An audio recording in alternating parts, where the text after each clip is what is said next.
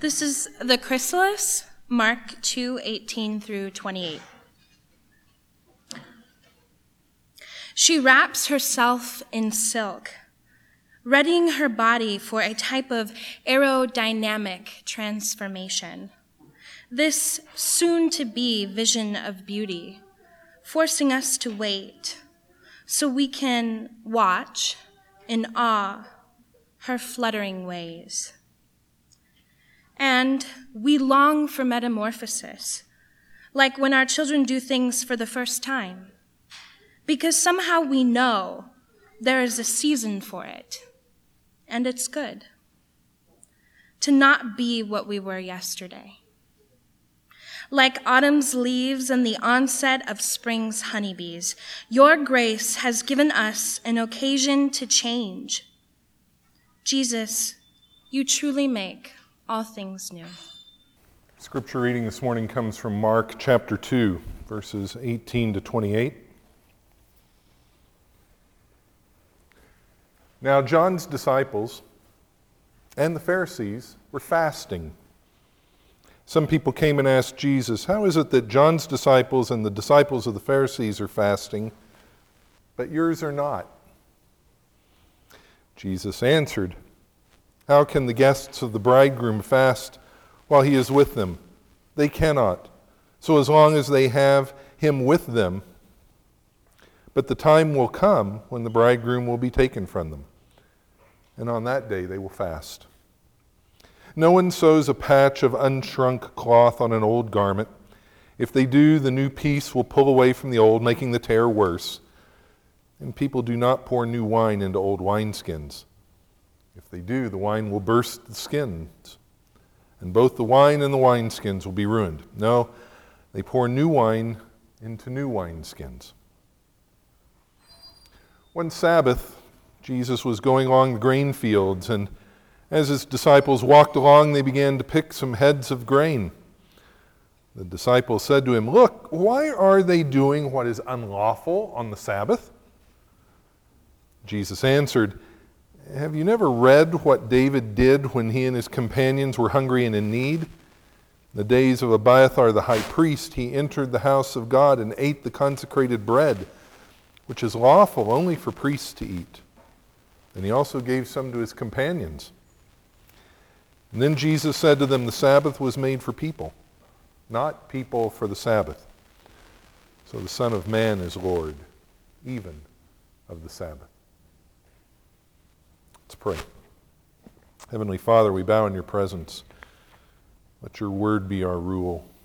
Let your Spirit be our teacher. Let your greater glory be our supreme concern. Through Jesus Christ our Lord. Amen. For those of you who don't know all of my embarrassing... the children are just... For those of you who don't know all of my embarrassing secrets, I am known to be something of a weather junkie. There are multiple apps on my smartphone that let me know when the National Weather Service has issued. Thank you, has issued Brian warnings. You just can't let some people near the machinery. Either that or my ears are off. I don't know. And so on my smartphone, there are these apps that tell me when there are storm warnings in Oklahoma and Kansas, and when it's going to rain, monsoonal rains near Riverside, never seemingly on Riverside, but near. I'm a weather junkie. The adrenaline begins to flow when the storms are nearby. Well, Mark chapter 2 is a chapter full of foreshadowing the storms that Jesus is causing.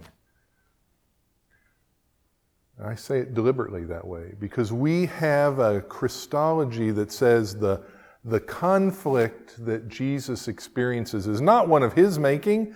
No, Jesus, meek and mild, he would never get into a conflict unless he was pushed. The Gospels don't bear that out. Jesus is a troublemaker. He is deliberately flaunting in the face of the Pharisees some important behavioral standards of the day. Mark 2:18-28 foreshadow a growing conflict between Jesus and the powers of Roman occupation and the co-opted powers of the Jewish religious establishment. In chapter 2, verse 6, there is the encounter with the paralyzed man, and people saying, well, who gives you the right to forgive sins? And Jesus says, well, okay, you don't think I can forgive sins? Maybe you think I can heal the guy. So, rise up, take up your mat and walk. Neener, neener, I can do them both.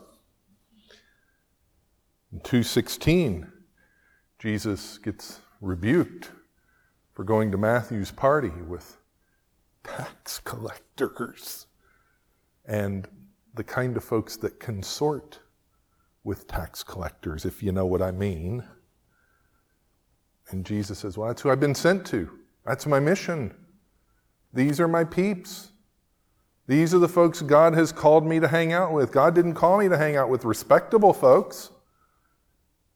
God called me to hang out with irrespectable folks. And now in this section, these two stories that culminate chapter 2, there are conflicts emerging about personal piety and about public piety. Conflicts about what does it mean to be a good follower of God? How are we supposed to do that? The first story deals with fasting. Fasting has a rich tradition in the Hebrew Scriptures as a means to facilitate and to focus one's dialogue with God. One fasts in order to pray better. Fasting without prayer is called dieting. Fasting with prayer is called a spiritual discipline. And the Pharisees, in their attempt to create a perfect system of how to responsibly follow God's laws, had created what scholars have come to call a hedge around the Torah. In other words, here's the Torah, here's the 613 commandments God has given. And the Pharisees had a prayer that said, oh, that you'd given 1,000 commandments, not just 613. If you gave 1,000, we'd know your love was so much greater for us. Well, what the Pharisees did was they took that Torah, that core of 613 commandments, and they built a hedge around it. And they said, if you do these things, well, you'll never be in danger of violating any of these. So don't just fast on high holy days. Fast every Sabbath. Don't just fast for spiritual discernment. Fast because we tell you to, and it's a good thing to do so.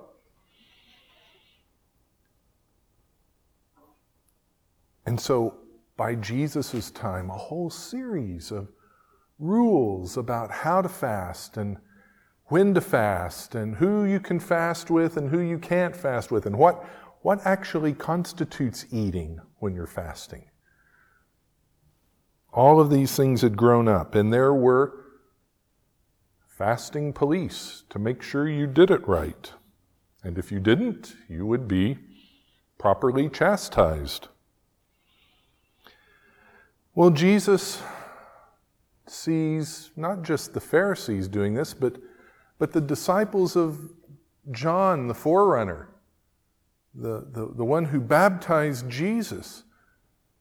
His disciples are also fasting in this austere and disciplined way. And everybody looks at Jesus' schmucks and says, why don't they fast? And I suppose Jesus could have explained it away. He could have said, really? Seriously? We're talking about Andrew and Peter and James and John and Matthew here? And you want them to fast like a Pharisee?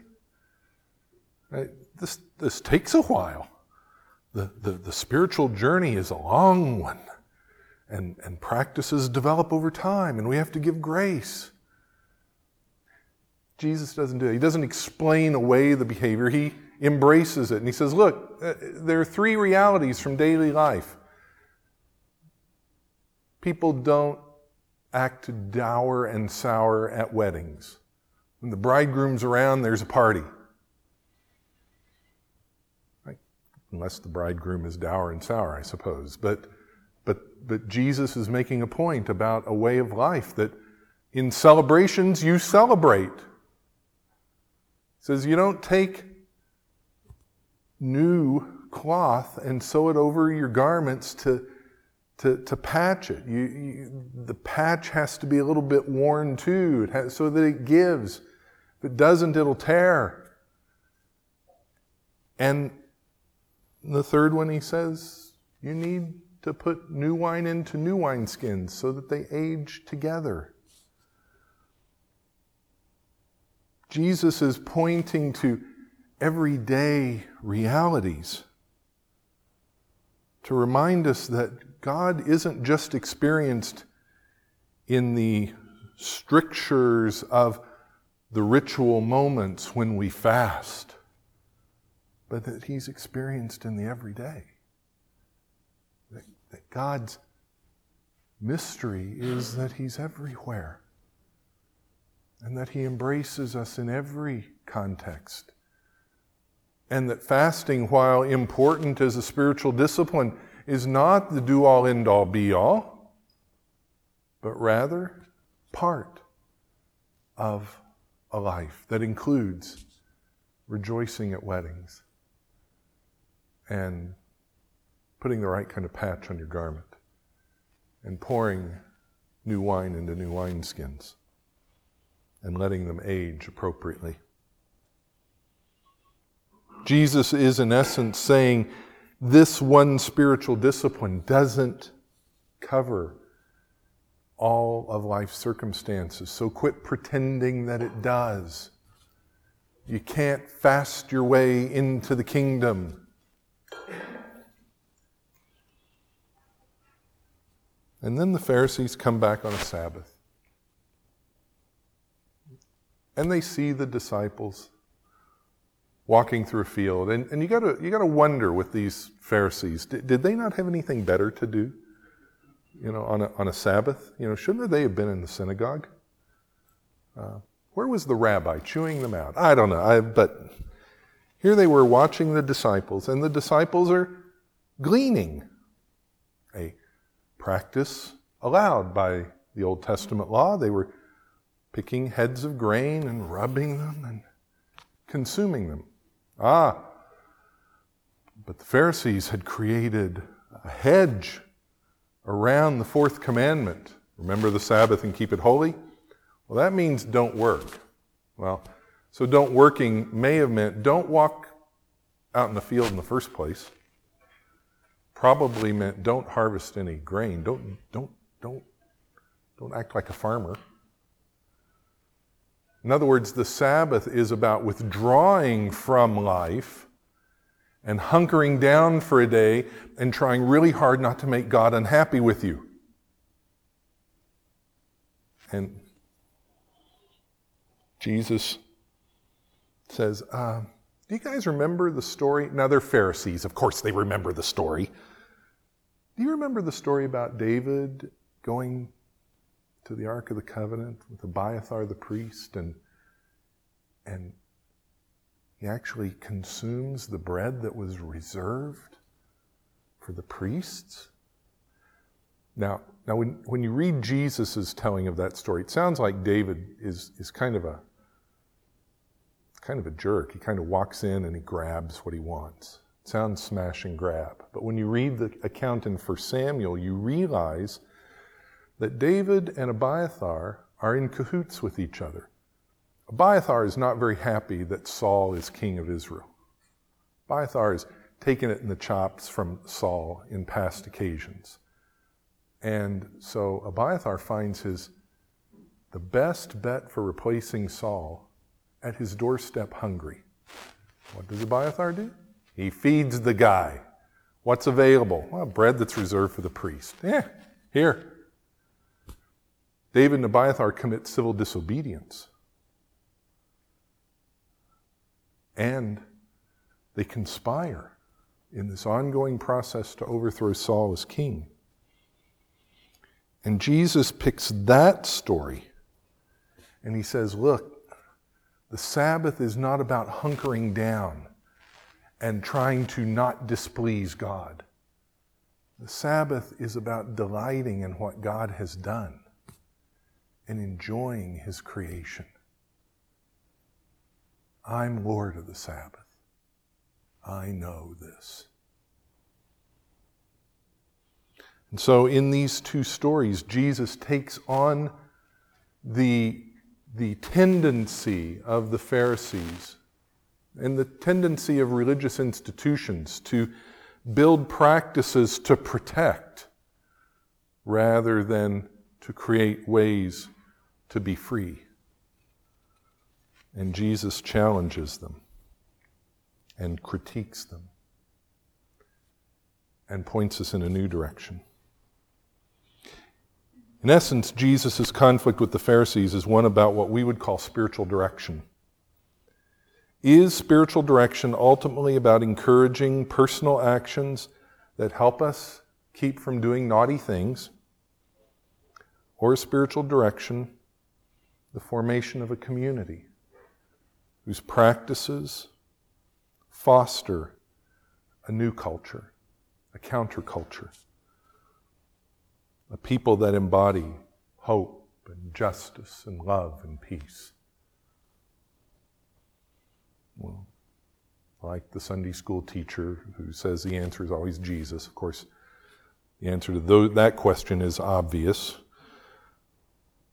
But how does such a community form? How do we do that kind of community? How do we become countercultural without succumbing to the epithet hippie and weird?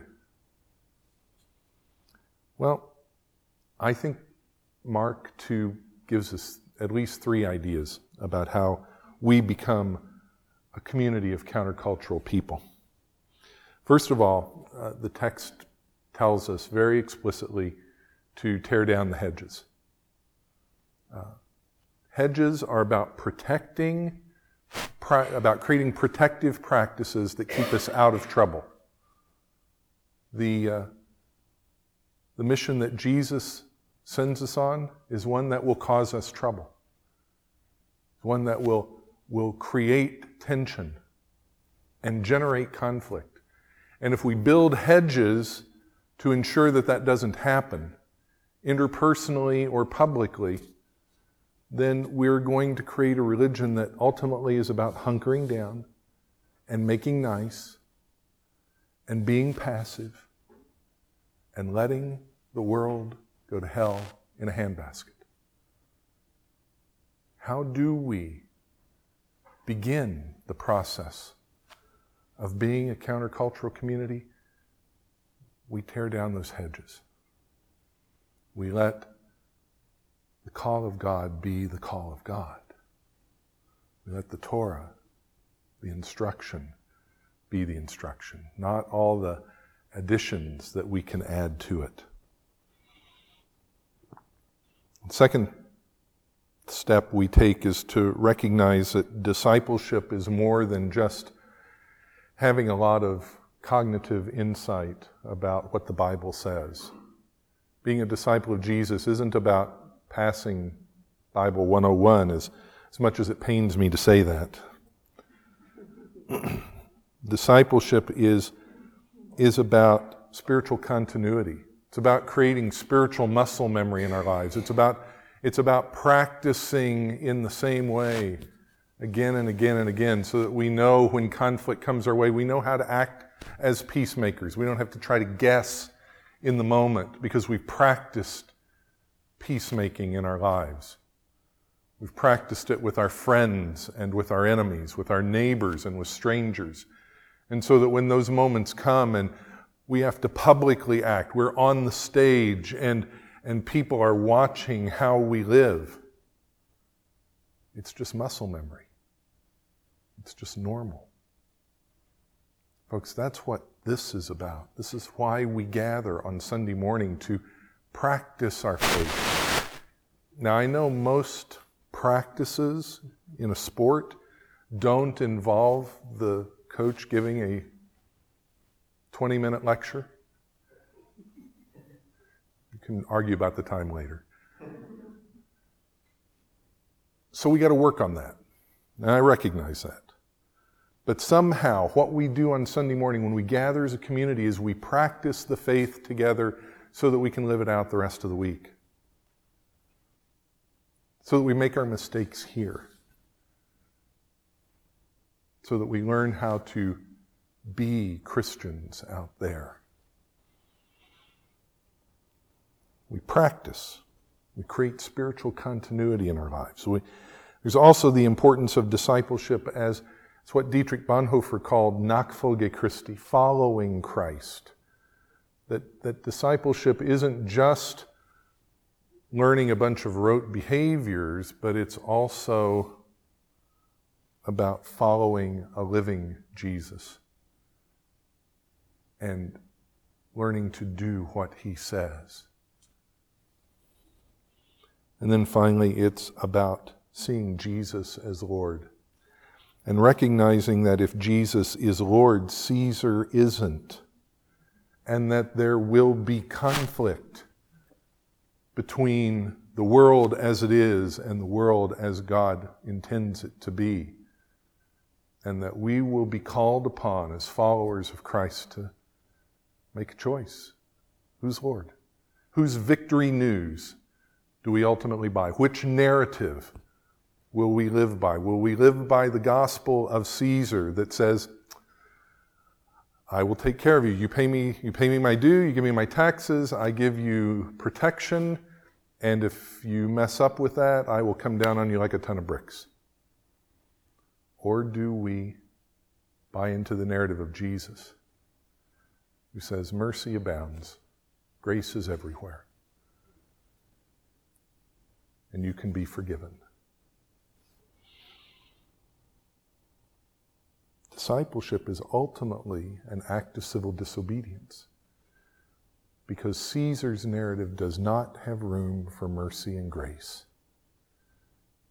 And Jesus' narrative is all about mercy and grace.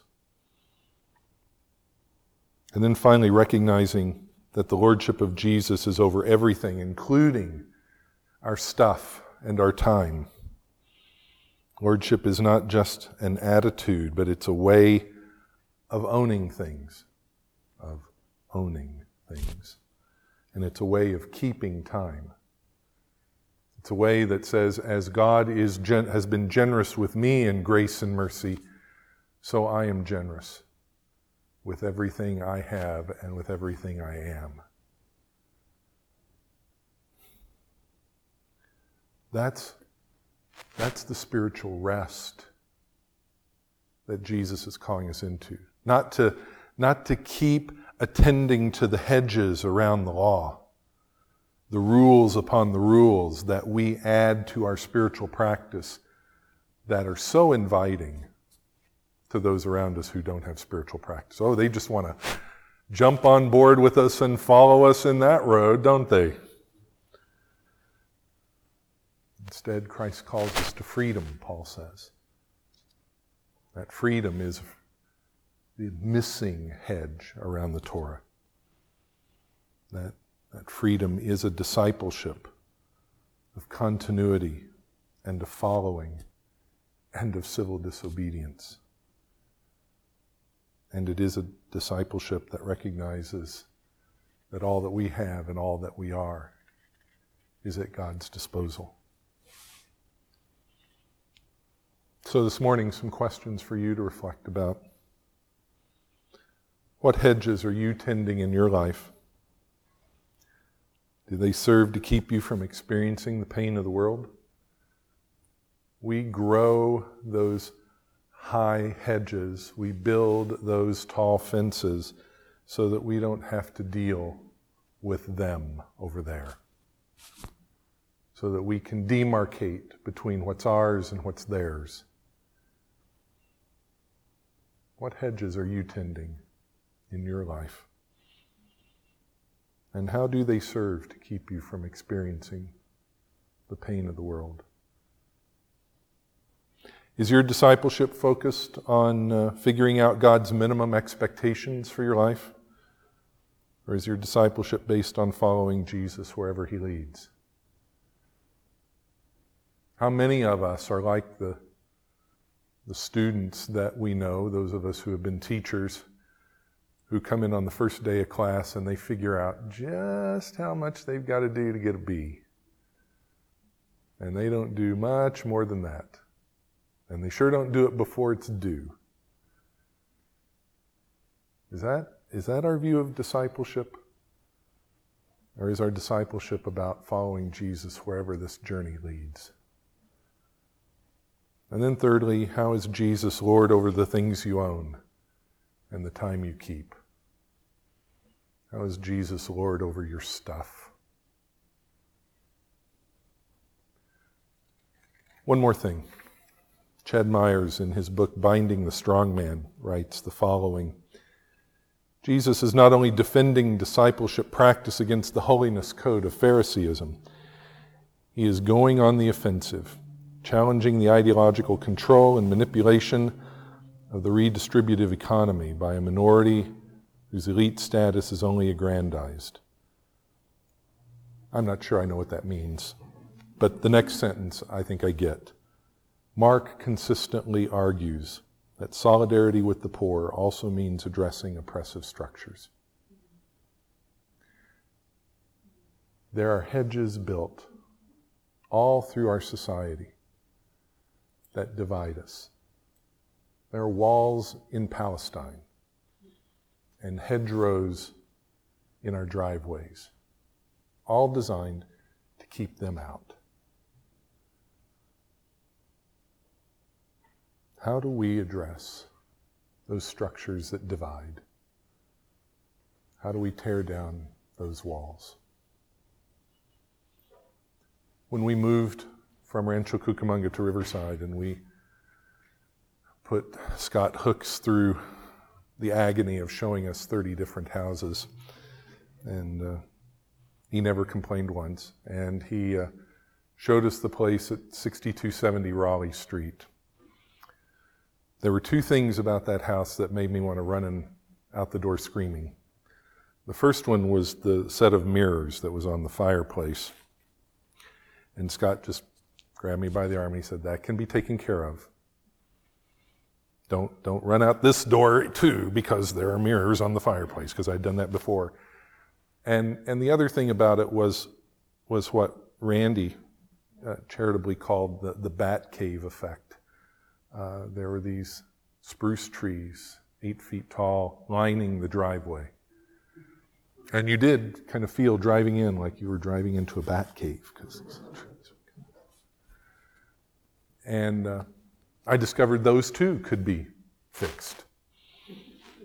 Hedges can be taken out. Now, I discovered several years later that that's a kind of impressive architectural feature of homes from a certain period of time. And so I feel like I trashed somebody's vision for what that house was supposed to be.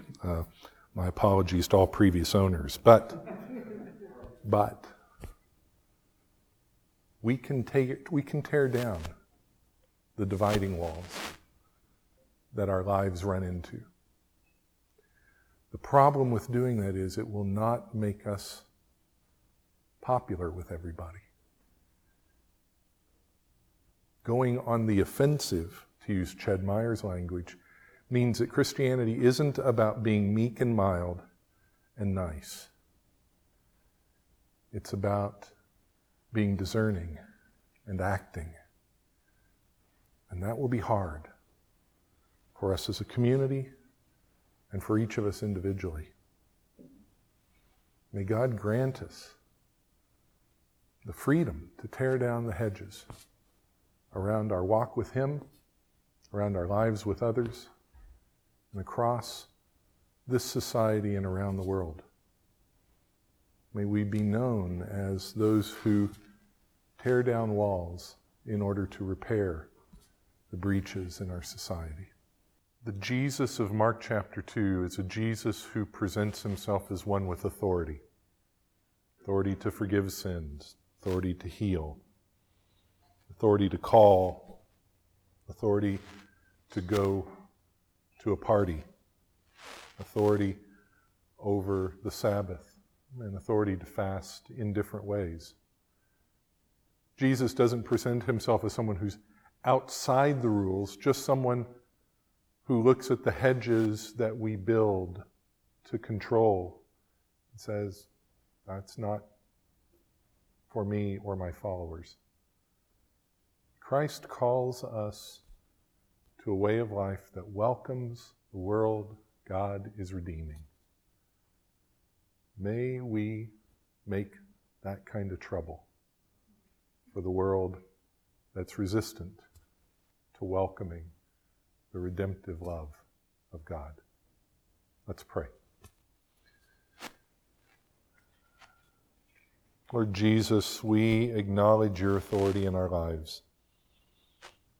We acknowledge that authority is not authority that frees us to do whatever we want to do.